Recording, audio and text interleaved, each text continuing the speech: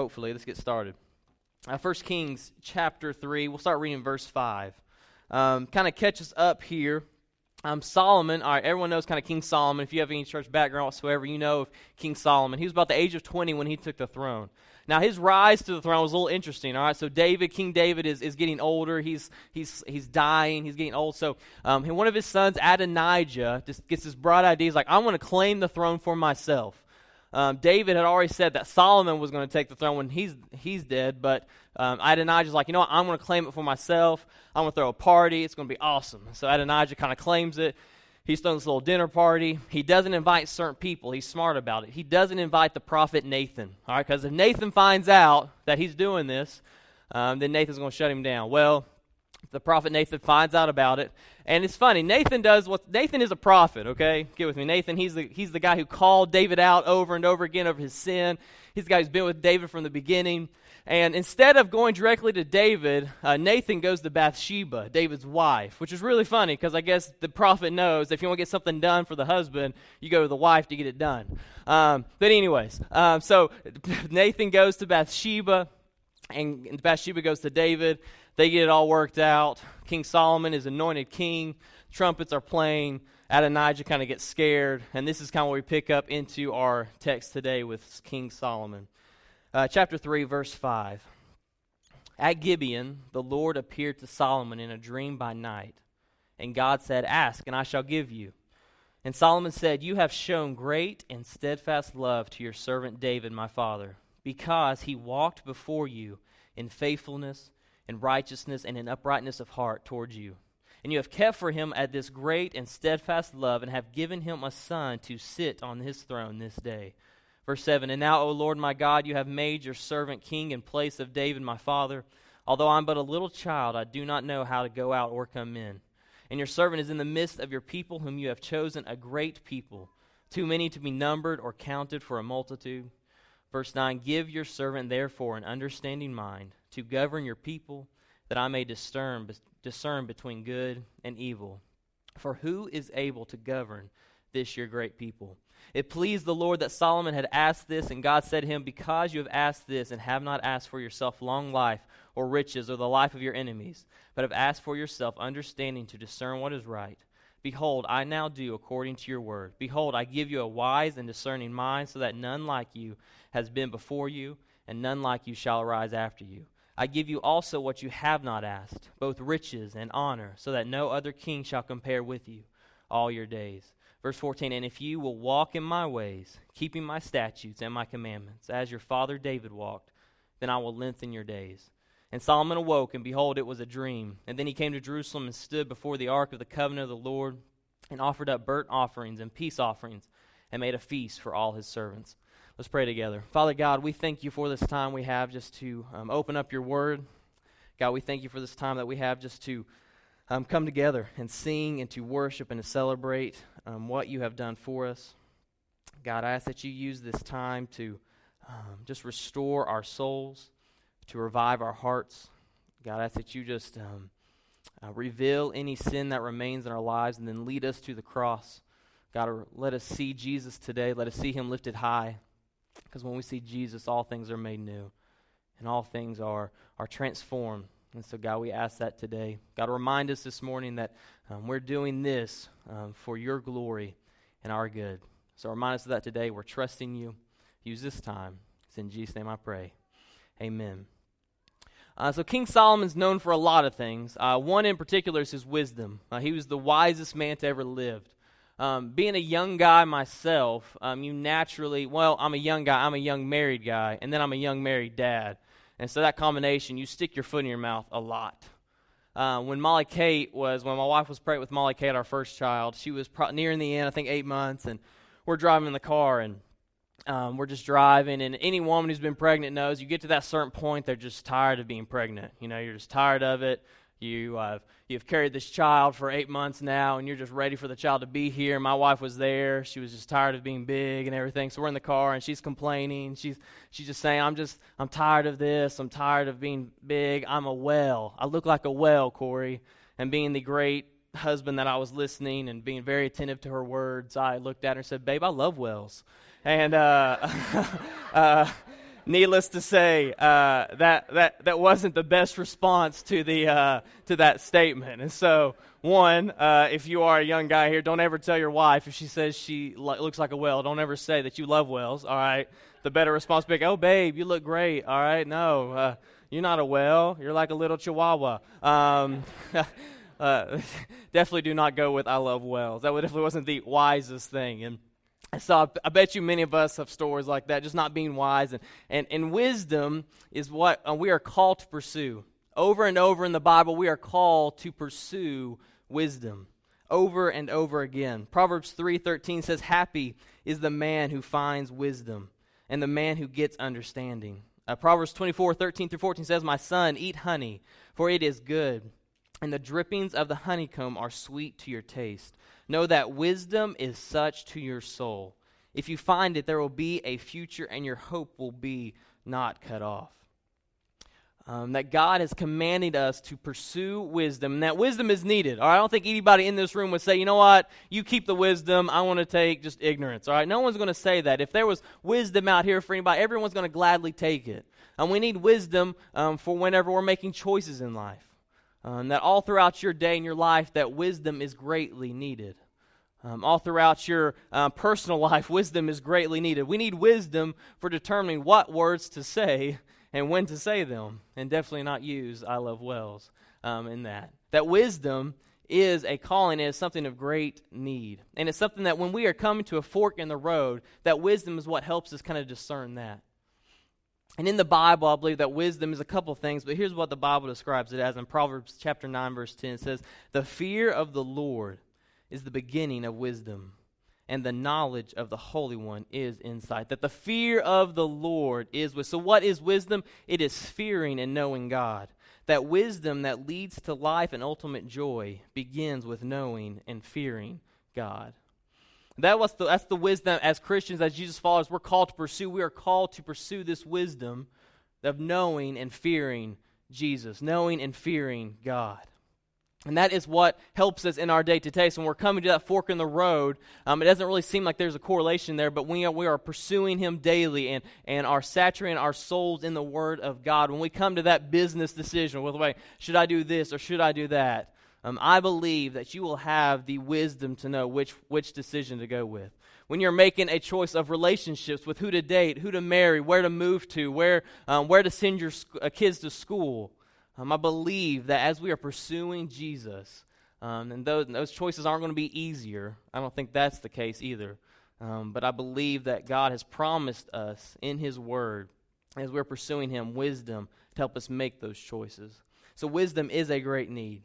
So what I want to do real fast is I want to look at 3 observations from this text, just 3 things that jumped out of me, and I want to jump into some just practical takeaways from kind of King Solomon's life, and then we'll close up our time together. The first thing is this.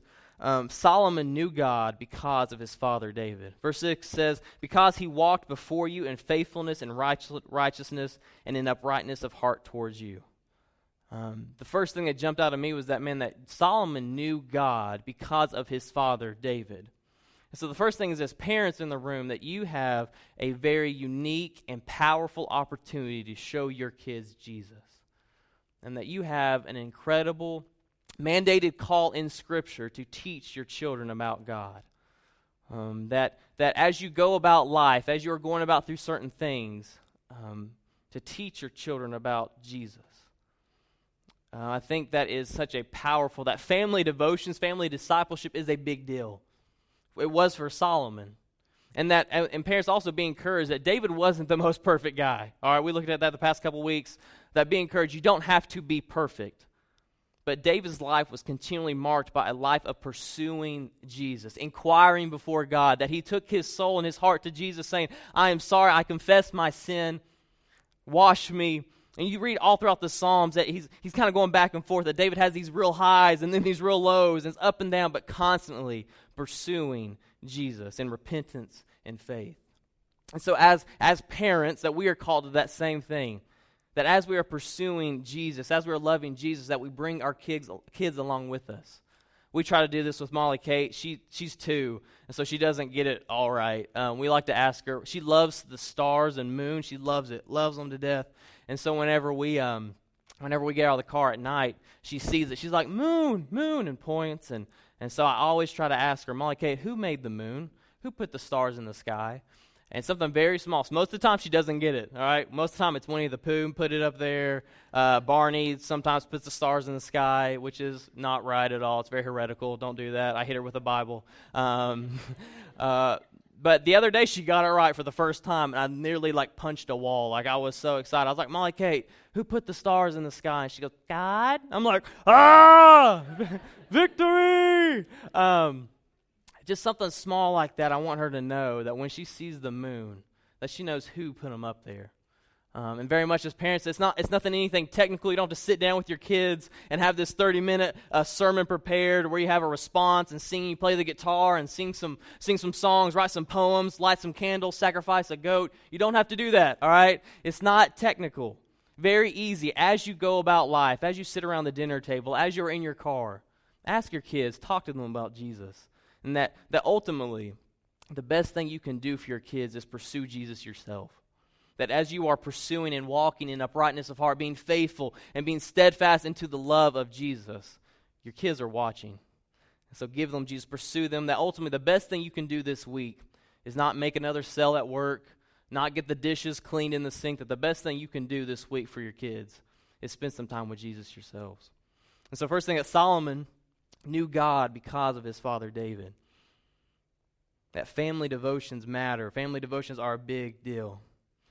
That if our priorities and money, here's the thing, if our priorities and money point to somewhere else besides Jesus, we've missed it greatly.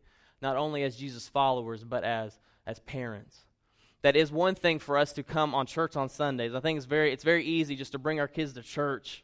All right, bring our kids to church on Sunday mornings, and then throughout the week, just forget it. All right, it's a Sunday thing. Monday through Saturday, it's your own life. That's easy to do. But it's very harder to say, hey, throughout the week, we're going to pursue Jesus together as well. And so we need to constantly point our priorities, point our money, point our time back to the things of Jesus, one, as Jesus followers, but also as parents. So Solomon knew God because of his father David. The second thing is this, the selflessness of Solomon's request. Verse 9 says, give your servant therefore an understanding mind to govern your people, that I may discern between good and evil. For who is able to govern your great people? This kind of stuck out to me because, a number of things. If I had to choose anything that God was like, hey, claim it, it is yours. What is it that you want? I do not think that my choice would benefit other people. And that greatly convicted me.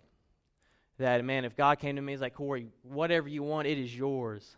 Man, I think in that moment I highly doubt that other people, I don't think I'm going to make a choice for the good of other people, for the greater people. And then I was reading this, that Holy Spirit kind of convicted me even more. It was like, how many people would have come to know Jesus if I would have asked that? I don't think I would have. And that was convicting to me. And I had this little time of God, and I was kind of mad a little bit. And I was like, but I need this, I need this, I need that, I need more. We need more money. We need this on the car. We need this. This needs to be fixed. But ultimately, man, how many people would come to know Jesus if God would answer every prayer? And for me, I don't know how many people that would be.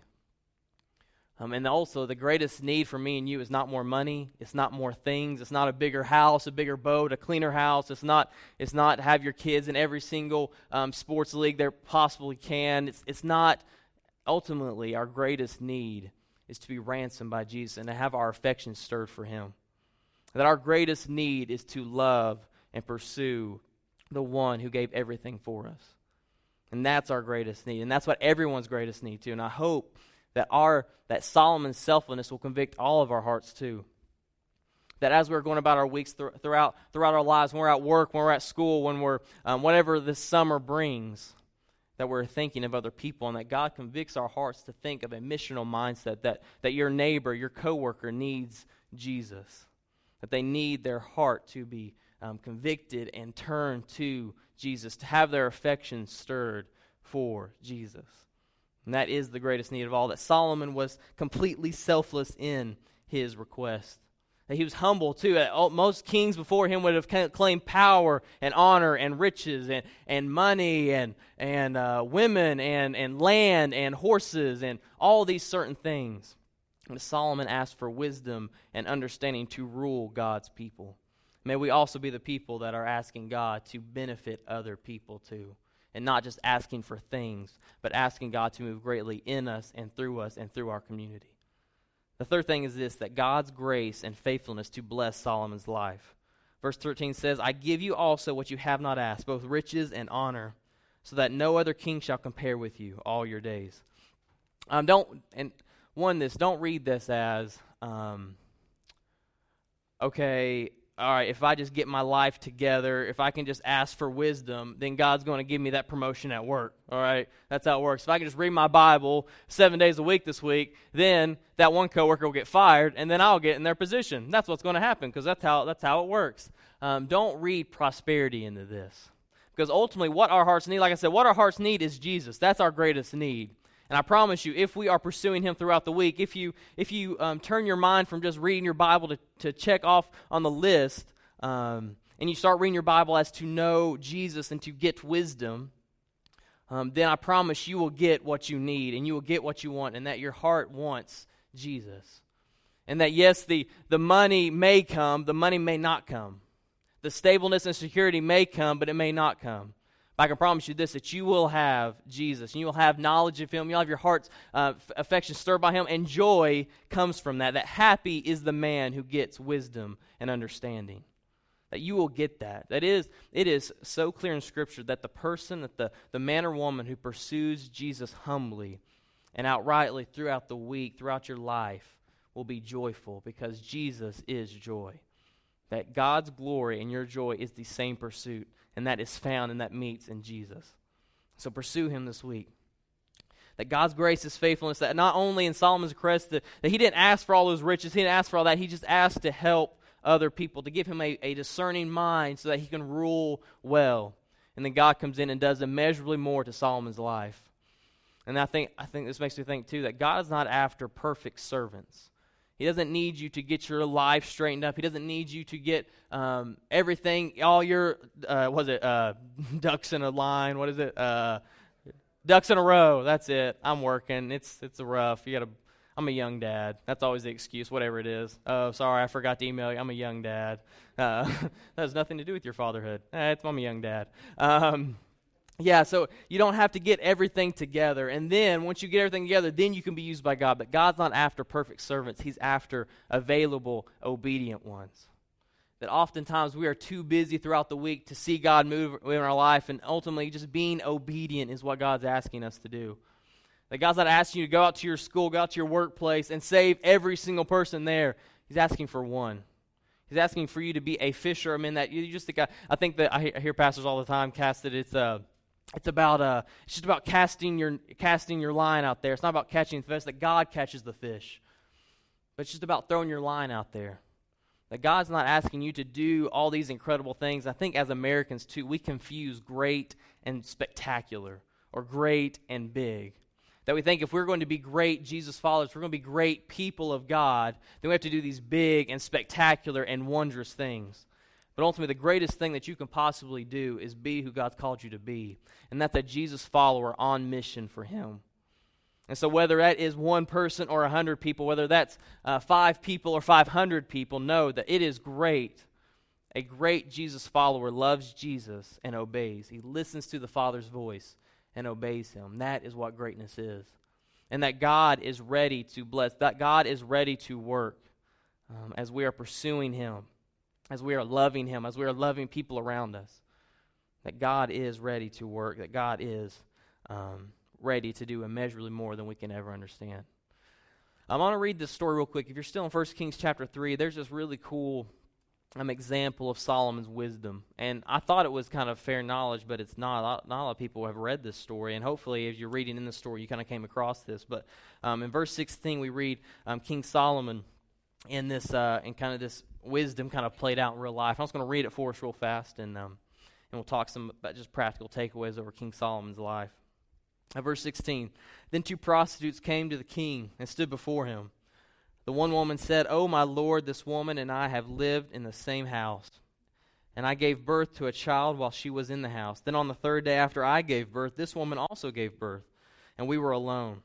And there was no one else with us in the house. Only we 2 were in the house." Verse 19, and this woman's son died in the night because she lay on him.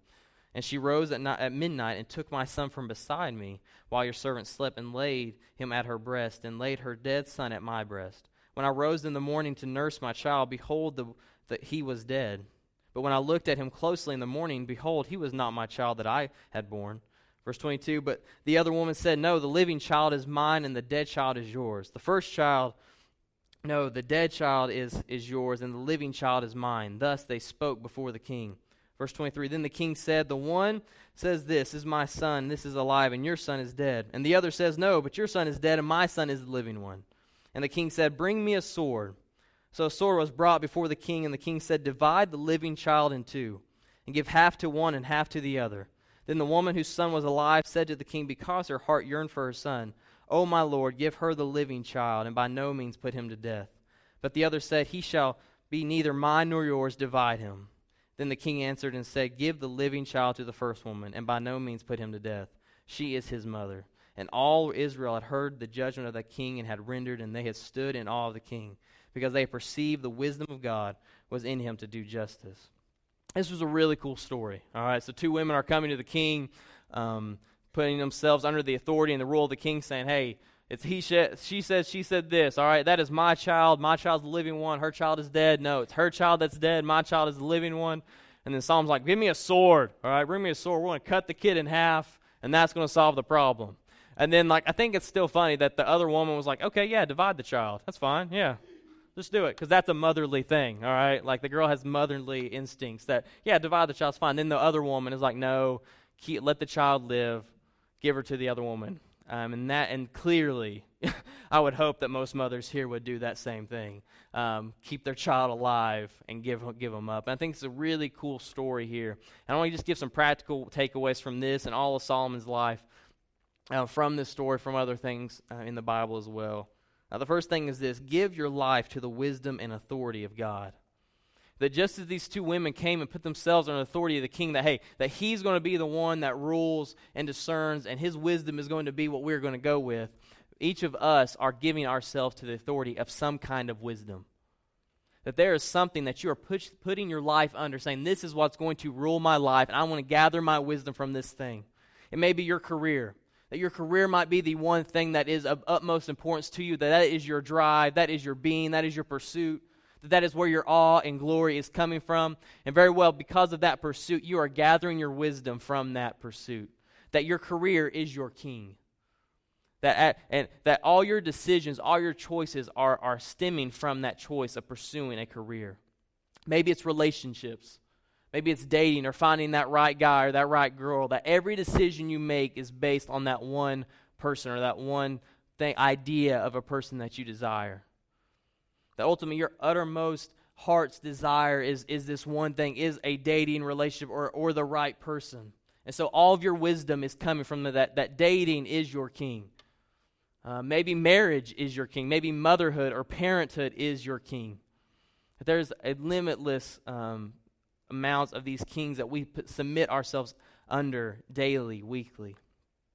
So what is it that you are submitting yourself under? What is it that you are trying to gain? That this is what my life's all about. This is what I'm trying to pursue. And then what wisdom are you getting from that? And ultimately, how is that helping? How are you feeling after that? How are you feeling when it doesn't work out? That ultimately we are called to give our lives to the wisdom and authority of God. That Jesus is the only king that will satisfy. He is the only king that we can submit ourselves under. He is the only one that we can pursue. He is the only one that will bring joy. He is the only king that will not be taken away from us. I promise you, your career will be taken away. That relationship will be taken away. Motherhood and parenthood can be taken away.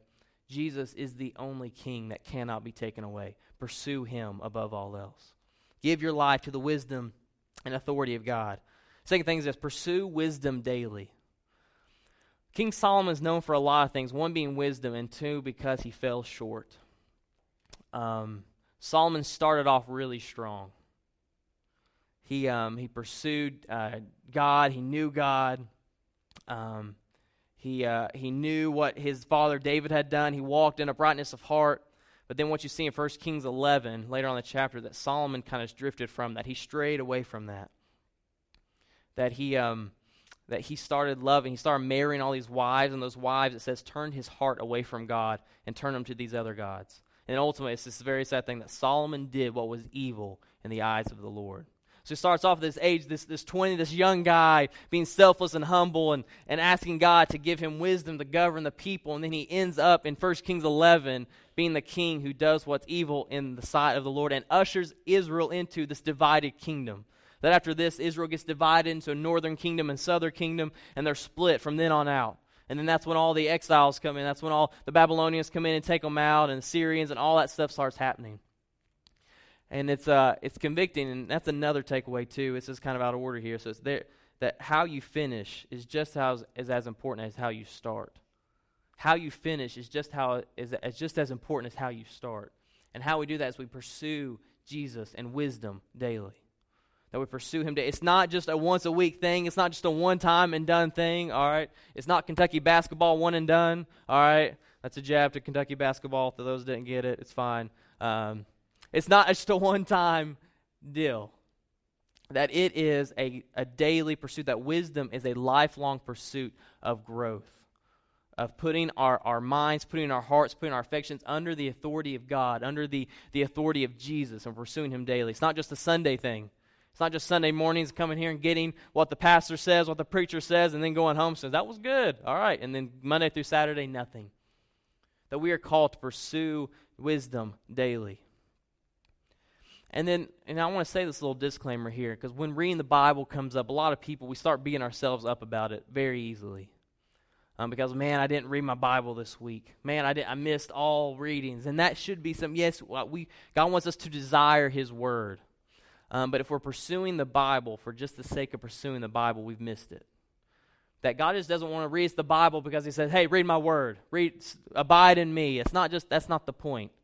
That God has sovereignly ordained certain practices for us to know him. And the greatest one is by his word. By the word of God, for us to know him, for us to love him, for us to grow in him. And so we read the Bible not because for the sake of reading the Bible or reading some literature, but we read the Bible so that we can know and love God. It's not the end goal. It's a means to an end. So like this, if I wanted to go to Asheville, all right, there's a lot of ways I can go to Asheville. I'm not going to stop on Interstate 26 and be like, all right, we made it. This is it. Like, let's party on the interstate. This is where it's all about. No one does that. Hobos do that. Sorry, that's a joke. But Asheville is the end goal. And just as reading the Bible, the end goal is not just reading the Bible and getting all this knowledge, getting all this wisdom. The end goal is having a passionate, devoted life to Jesus. And we do that by reading God's Word. We do that by praying. We do that by fasting. We do that by reading the Bible together in community.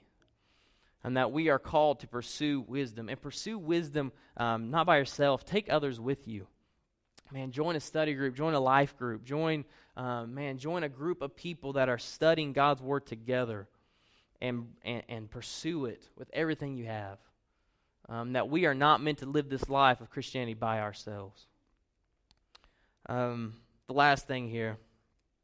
That Solomon is not the one. Jesus is. That Solomon was a big point here in Israel's time. That they looked to Solomon as the Messiah. That he was the one. He was the king who ushered in the golden age of Israel. He had all the riches. He had all the fame. He had all the wisdom. That this was the time to be in Israel. It was the greatest time of growth. It was peace. That this was the life to be lived. But sadly, just as many kings that we place ourselves under, Solomon fell short. That he gave his life, he gave his heart to other women, to other things, and that sent him on a path away from God. And ultimately, he did what was evil in the sight of God. But ultimately, who we look to for wisdom, who we look to for meaning, is, as I've said over and over again, it's Jesus. That Jesus is the one that we submit ourselves to. He is the one that we look to. He is the one who came and had nothing. That as Solomon came in riches and power, Jesus came in poorness with nothing. That even the Son of Man doesn't have a place to lay his head. That he came in poorness and in nothing. And as Solomon kind of ruled the world as a king on a throne, Jesus came and was born in a manger in a stable. He lived a life of being a carpenter. He hung out with fishermen, not wise men, not other princes or kings, not princesses or anything like that. That Jesus hung out with the lowly of the lows, the outsiders, the exiles. And just as Solomon finished rough and did what was evil in the sight of God, Jesus came and did what was perfect in the sight of God and was obedient to the Father's will, and came for me and you, and came and sought me and you, and saved us. They took the punishment of the cross, of God's wrath for me and you, so that we can have wisdom, so that we can know God, so that we can pursue Jesus rightly. That Jesus is the one that we pursue. If you forget anything else from this morning, know this, that we are called to love Jesus. So pursue him, love him.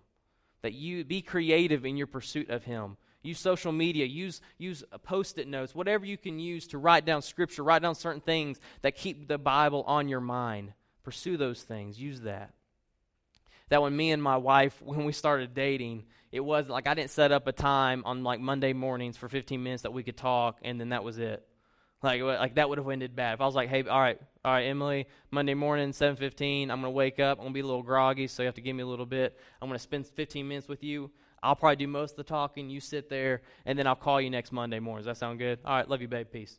No, that's not what we did. All right, if anybody knows, all right, that's not, and if that's what you've been trying to do with a relationship, all right, how's that working out? No, when me and Emily started dating, it was like every means possible I was trying to communicate with her. Like literally texting, phone calls, text messages, fax machines, smoke signals, whatever I could do. It was, hey, babe, I sent a carrier pigeon to her. Babe, I love you. Whatever I could do possible, I used to communicate to her. And likewise, we can do that with Jesus and God's Word. So read it, study it.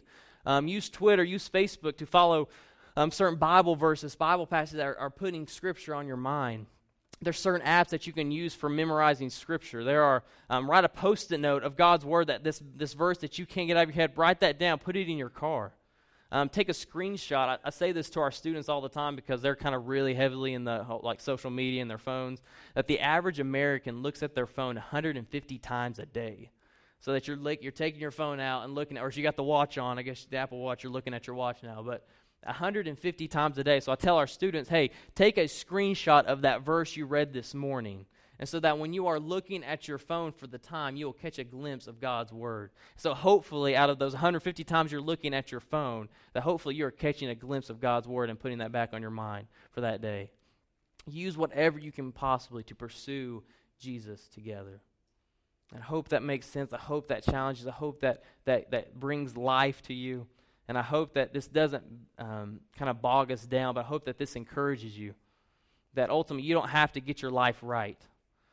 Pursue the one who did it for you.